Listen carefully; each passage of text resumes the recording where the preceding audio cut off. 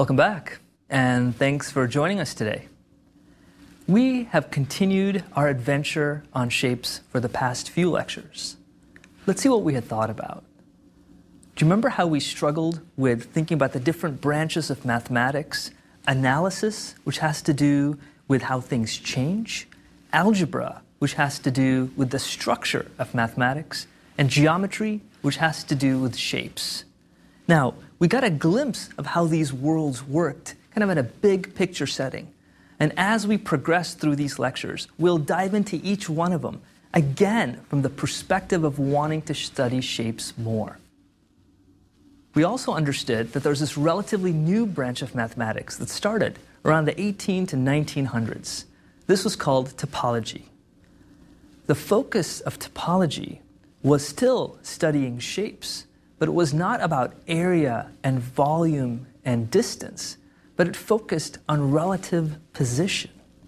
So thus, our concept of what it meant to be equivalent from a topological perspective is different than what it means to be equivalent from a geometric perspective. And this new idea of equivalence is useful when we talk about things at different levels of the world. At the micro level, when we look at DNA structures, or even structures of atoms, even smaller to superstring theoretic ideas, which we'll discuss later, or to the macro worlds, when we talk about black holes and galaxies. Both of these extreme cases are well designed for us to use our new tool of topology to understand it. Now, we also talked about equivalence of shapes in topology, and we call this isotopy, or rubber sheet geometry. Do you remember how we took the letters of the alphabet and we can stretch it and pull it and change it and have a new concept of equivalence based on topology? We closed our ideas with the study of dimension. We talked about dimension as a number that you associate to a shape to measure how much amount of information you need to tell somebody where you live on that shape. Well, today we begin our jump into shapes by considering the simplest and the most elegant of these shapes, one-dimensional ideas of circles. So remember last time, although circles are one dimensions, it might take two dimensions for you to draw. It even might exist in space in a three-dimensional perspective. So what is a circle for a topologist? Well, it's simply a piece of string that you connect the ends up together.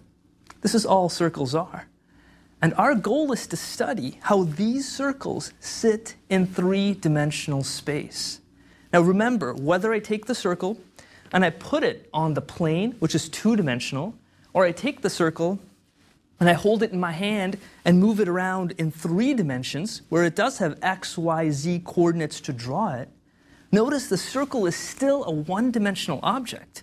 Because if you lived on the circle, there's only a one-dimensional world of possibilities of where you could be. Anywhere you are, you could tell your friend where you live with that one-dimensional piece of data. Walk 13 feet to the left to find me, or walk 4 feet to the right to find me. One piece of information is enough, even if you're in 3 dimensions. Well, what are the properties that we can do with circles in 3 dimensions? The most beautiful examples of circles in 3 dimensions are what we call knots. And knots are simply defined to be circles that are placed in 3 dimensions in different ways. And the most elegant way of constructing knots are by taking strings and just closing up the ends of the string. So consider some examples. Here is a piece of string, and as I close it up, it forms a circle. This is the simplest form of knot possible. And since it's instinctively not even knotted up at all, we call this the unknot. What else can we do? We can take the piece of string, tie a shoestring knot, what you'd use to tie your shoelaces with. Probably the simplest knot that you can see like this. Now close the ends of the string together. Now this thing is again a circle that we have because it starts and ends at the same place. But however, it's been placed into space in a different way than the unknot has. This piece of knot is called the trefoil. Let's take a look why. if I place this on this flat plane, we see that there are exactly 3 bumps that are based on this knot. And since there are these 3 bumps, we get the word tre in trefoil of 3. Now notice what we can do. This is a trefoil that I've just placed on this table. Now consider this particular crossing right here. Notice that this crossing is going on top of this other one. But if I cut this open, now re-glue again, now this crossing is going below. The strand is going under this one. By making that small change, I've actually changed my knot itself. And what do I have now? Well, now I have just the unknot. So that one crossing change has changed my trefoil into my unknot. But remember, in topology, I'm not allowed to cut and re-glue because that has fundamentally changed the property of relative position. So let me ask you a very simple question. If somebody gives you the circle, which we're going to call the unknot in this particular projection, and somebody takes the circle, cuts it, ties it, makes a trefoil out of it, and gives this to you, are these both the same from the idea of a topologist? In other words, by isotopy, by just stretching and pulling without cutting, can I make this trefoil knot into an unknot? Well, let's try it. Here I am. I pull it, I twist it around, and I stretch it.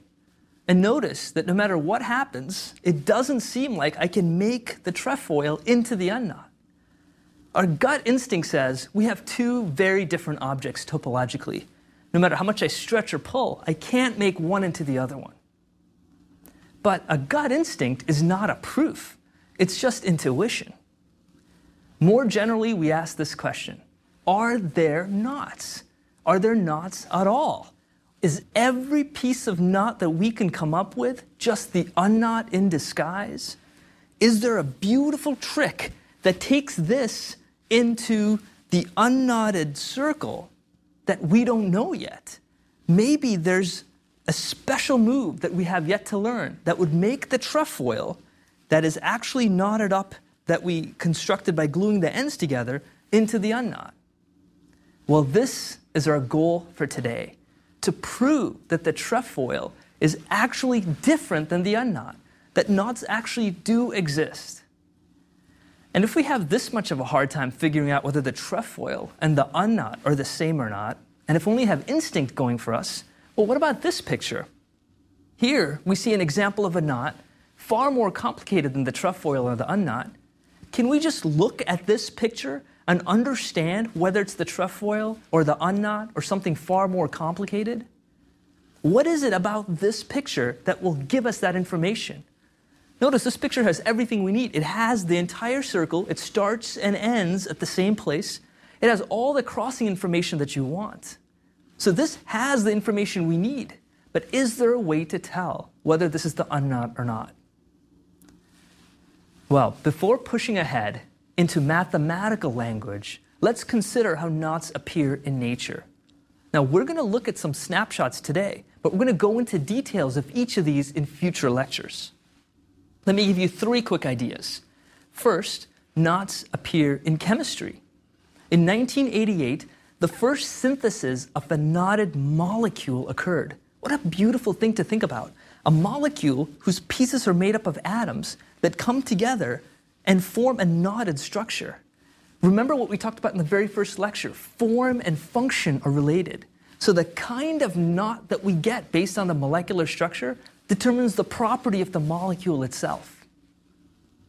They also appear in physics, not just in chemistry in terms of knotted molecules, but in physics. A branch of physics called string theory believes that all matter is based on vibrations of circles. So if you want to understand what the property of carbon atom is, it means there's an underlying circle that's vibrating that determines the property of that atom being carbon. If you want to understand what makes an atom oxygen, there's a vibration of a circle that does this. And not only is it the vibration of the circle, but it's the type of knots formed by the circle that determine the properties of this matter. Again, we see in physics, form and function are related, just like we saw in chemistry, and the way these molecular knots are being built. Well, third, knots also appear in biology. You know, the DNA double helix is packed into the nucleus as a knotted coil. It's extremely long, this molecular structure made up of thousands and thousands of atoms, but it's packed into your nucleus.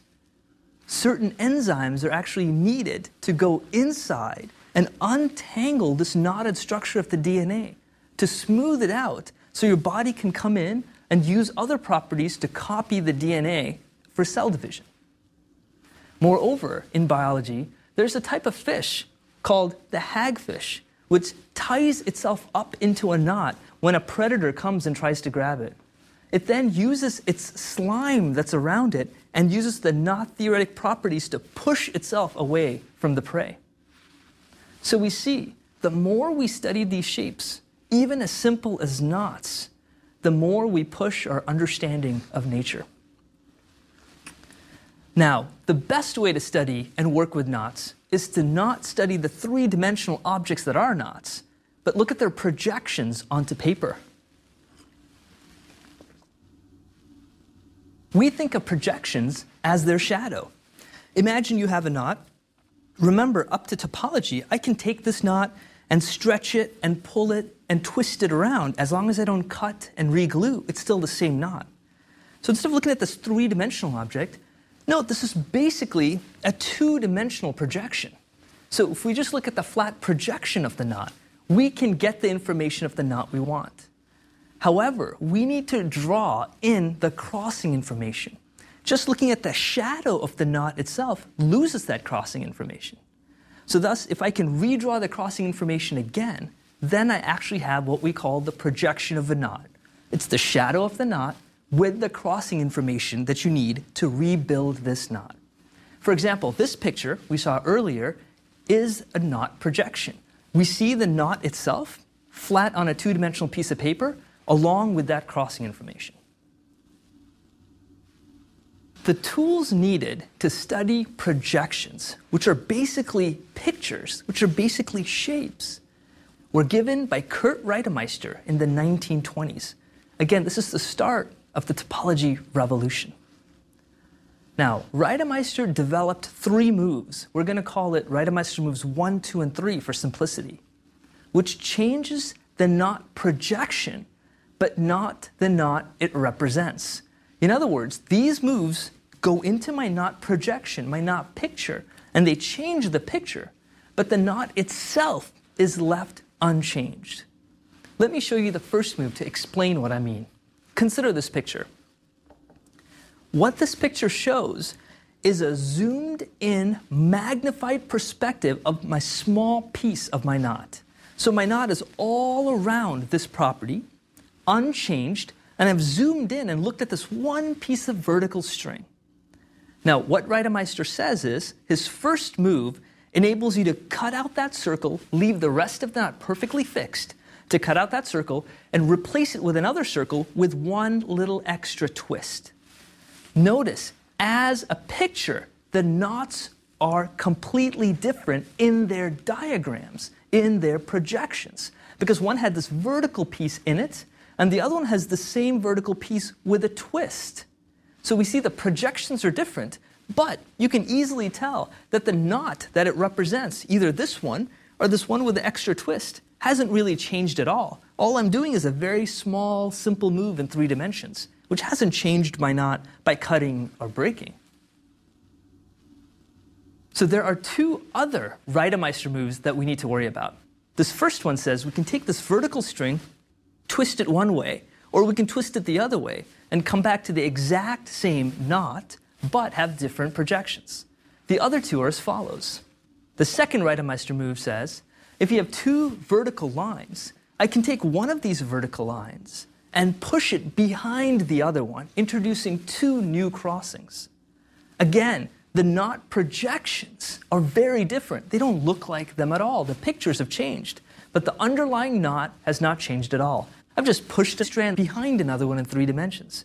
And similarly, the second part of the Reidemeister move, 2, takes the same 2 strands and pushes it on top. These moves of pushing it behind or on top is what the second Reitermeister moves are about. Now the third Reitermeister move is as follows. I can take a crossing and take any strand that's behind the crossing and move it below that crossing. In other words, a crossing does not interfere with my strand that's behind it. Similarly, I can take my crossing, I take a strand in front of my crossing and move it below it. A crossing and the strand completely above or completely below are independent of where they're placed. These are Reitermeister's three moves. So the natural question is, who cares? Reitermeister came up with these three moves. Of course, by doing the moves, I've changed the pictures, but not the knot itself. Seems like you and I can come up with numerous other moves than just these three. What's so special about these three moves? Why should we care about these three Reitermeister moves? Well, Reitermeister comes with a remarkable theorem. He states that these three moves are the only three needed to go from one projection of a knot to any other projection of the same knot.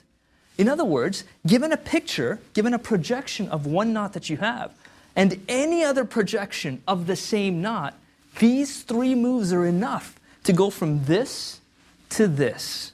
Now, of course, the way in which I perform the three moves, the combinations of which I do Reitermeister moves 1, then 3, then 2, then another 2, could be complicated.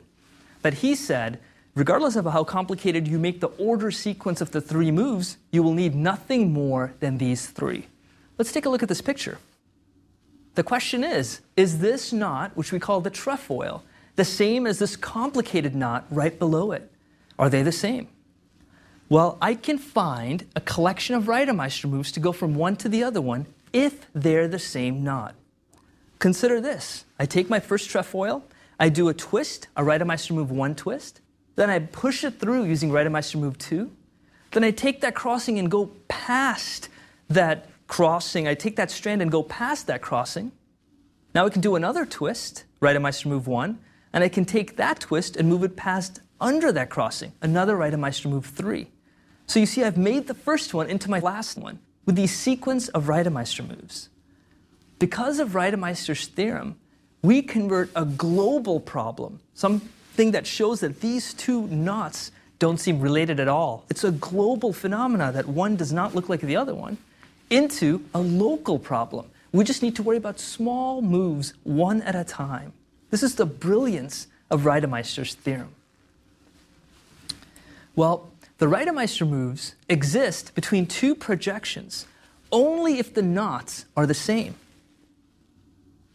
We know by his theorem that if two knots are the same, then we can use a collection of Reitermeister moves to go from one to the other one. But what if the knots are different?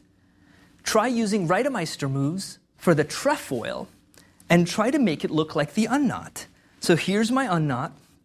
Can I use Reitermeister moves? A Reitermeister move twist 1, a Reitermeister move 3 crossing, a twist, a crossing. Can I just repeat these Reitermeister moves over and over again to try to make it look like the trefoil?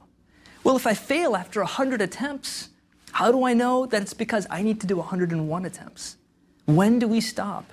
Maybe 1,000 attempts will eventually make this into my trefoil. So we see that these Reitermeister moves do not help us to tell knots apart. They do help us to tell knots that are the same. If we're given two projections of the same knot, we can go from one to the other one. But if you're given two projections of possibly different knots, then no matter how much we try, we cannot make one into the other. So how do we know if the trefoil is or isn't the unknot? Doesn't seem like Reitermeister has helped us answer this problem at all. He's given us a way to go between knots we know are the same, but not between knots which are different. Well, a major breakthrough using Reitermeister moves came in the idea of coloring. That's right, simple coloring that we learned way back in elementary school and preschool was developed and exploited in a beautiful way by a mathematician named Ralph Fox in the 1950s. And here is his definition. He said, a projection of a knot is three-colorable if it's one of three things we can satisfy. First, we can color every strand, which is a piece of a knot that goes from one crossing to another one, if we can color every strand using one of three colors. That's the first condition. The second condition is we need to use all three colors somewhere in my knot projection. And third, each crossing has to have all three colors meet at that crossing, or only one color can meet at that crossing. That's his definition of three-color ability. Now note that three-color ability is based on projections of knot. It's not based on the knot itself.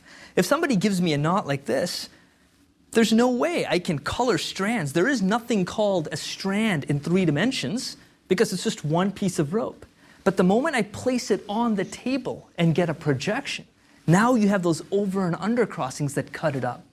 So thus, three-color ability is based on projection, not the three-dimensional knot itself. Now let's look at some examples and consider how three-color ability works. Consider this picture of the unknot, this particular projection of the picture of the unknot. Notice here that this projection is not three-colorable because I cannot use 3 colors to color the strands. But what about this picture over here of the trefoil? Notice here, this is three-colorable. I can color one of the 3 different strands. Remember where we got the word trefoil. I can color one of the 3 different strands, one of 3 colors. I can color this one red, this one blue, and this one green. And notice I've used all 3 colors.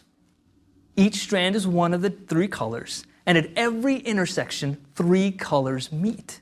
So the trefoil, this particular projection, is three-colorable, whereas this particular projection of the unknot is not three-colorable.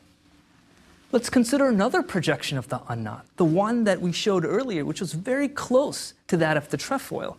What if we have this projection of the unknot? It's still the unknot. Note, we can untangle this. Now let's start coloring. If I start coloring the strands red, green, and blue, notice at this crossing, all 3 colors meet. But at this crossing and here, only 2 meet. So I need to try to fix this. And as I try to fix it, it turns out no matter how I color these different strands, I cannot succeed. So this projection of the unknot is not three-colorable. Well, we prove one of the most remarkable results based on combining Reidemeister moves and three-color ability. Here's the way we do it. If your knot projection is three-colorable, we apply a Reidemeister move to say that it also keeps it three-colorable. In other words, we want to understand how colorability and Reidemeister moves fit together. Let's look at an example. Consider the Reidemeister move 1. So here we have a strand, and notice that it's colored red. It's zoomed in to a picture of a more complicated knot. Now if I take this and apply Reidemeister move 1, if I twist it, I get a crossing. And I'm going to color this entire strand red again. If the original projection was three-colorable, notice that this new projection is also three-colorable. Why? Because here at this crossing, either one color has to meet or all 3 meets. And notice, one color meets. So it's also three-colorable. That means by doing Reidemeister move 1, I've made it so that if it originally was three-colorable, doing a Reidemeister move still keeps it three-colorable. Let's consider Reidemeister move 2 and 3 and see what this has to do with coloring. Consider this as Reidemeister move 2. Here we see that if I have 2 vertical strands both red, if I push one into the other one, either behind or above, I can color all of them red. And by doing so, all the crossings satisfy my three-colorability condition. Now you might be asking, aren't you supposed to use all 3 colors? But notice, this is a snapshot of my knot. The rest of my knot could be using all 3 colors. At this particular spot, I know that if the original 2 vertical strands are three-colorable, I can make this Reidemeister move 2 also three-colorable. But what happens if one of your strands is red, but another one is blue, like this picture shows? Now what you do is, as you push the blue strand on top, you can color this extra new strand that appears to be green. Now notice, all my crossings are satisfying the condition of three-colorability. And similarly, we see this is true for Reidemeister move 3. Here, I'm just going to give you one particular example. There's several other examples we need to check in terms of different colorings of strands. But let's look at this particular one. Here I have 2 strands colored blue in the bottom and 2 red on top and a green strand going through it. Now if I use Reidemeister move 3 and push that green strand down, notice what happens. I can now recolor that crossing red coming from the very top 2 strands. And the blues are in the bottom, I keep, and the green also stays the same. If it was 3 colorable on the left side, it stays 3 colorable on the right. But what does this have to do with our quest to tell knots apart? Well, recall Reidemeister's remarkable theorem. He says that every projection of a knot can be made by just these 3 Reidemeister moves. Now let's combine these ideas of colorability that Fox gives us and this Reidemeister move given by Reidemeister himself. And here's what we get. According to Reidemeister, if one projection of the knot is 3 colorable, then every time we do a Reidemeister move, it stays 3 colorable. So if that projection is 3 colorable, I'm doing Reidemeister moves one after the other one, it's staying 3 colorable, it's still 3 colorable. But Reidemeister says I could start at this projection and go to every possible projection there is, which means if this is 3 colorable, all projections of my knot are 3 colorable. And if this is not 3 colorable, then I can't all of a sudden introduce a new crossing that it is 3 colorable, a new projection. So we see if this was not 3 colorable, then every projection cannot be 3 colorable also. In other words, what we have found is that 3 colorability is not a property of the projection of the knot, but a property of the knot itself. That's unbelievable because we didn't even know what 3 colorability meant for a knot. Remember, we couldn't color a knot itself. 3 colorability can only be defined on projections. But by this amazing result, 3 colorability turns out to be somehow a property that a knot itself has, and it has nothing to do with its projections. Remember the example we talked about earlier? Let's look at it again. Here we see this example with this 3 colorable trefoil knot at the top. Now notice at each one of these steps, as I twist and as I push and as I do Reidemeister moves 1, 2, and 3, each one of my steps remains 3 colorable, which means that knots actually exist. Why? Let's think about our very first idea. Remember how the unknot, no matter how we colored it, no matter how we thought about the projections of the unknot, became not 3 colorable? Well, if that projection of the unknot was not 3 colorable, then the unknot itself does not have the property of 3 colorability. But the trefoil, as we just see by this picture, is 3 colorable, which means every projection of the trefoil is 3 colorable, and thus the trefoil has the property of 3 colorability. Since the unknot doesn't have this property, and the trefoil does have this property, they're different creatures altogether. So what have we done? We've proved a truly beautiful result based on shapes. It's based on Reidemeister moves, which all are local phenomena that control a global structure. It is based on colorings, simple ideas that we had when we were kids, applied in a powerful way. Now this is the type of creativity and originality that pushes the frontiers of math. Simple ideas such as color just cannot be discarded because it feels trivial. It has a powerful consequence of now telling knots apart. Thus far, we are able to tell the simple unknot, the most simple of knots. And we have proven that this object and the simple shoestring knot, or the trefoil, are fundamentally different creatures, that no matter what I do in terms of topology of stretching and pulling, I can never make it into the unknot. I wasn't able to do this other than pure intuition, but now using the power of mathematics, we can actually understand shapes a little bit more. Well, thank you so much, and I hope you join me next time.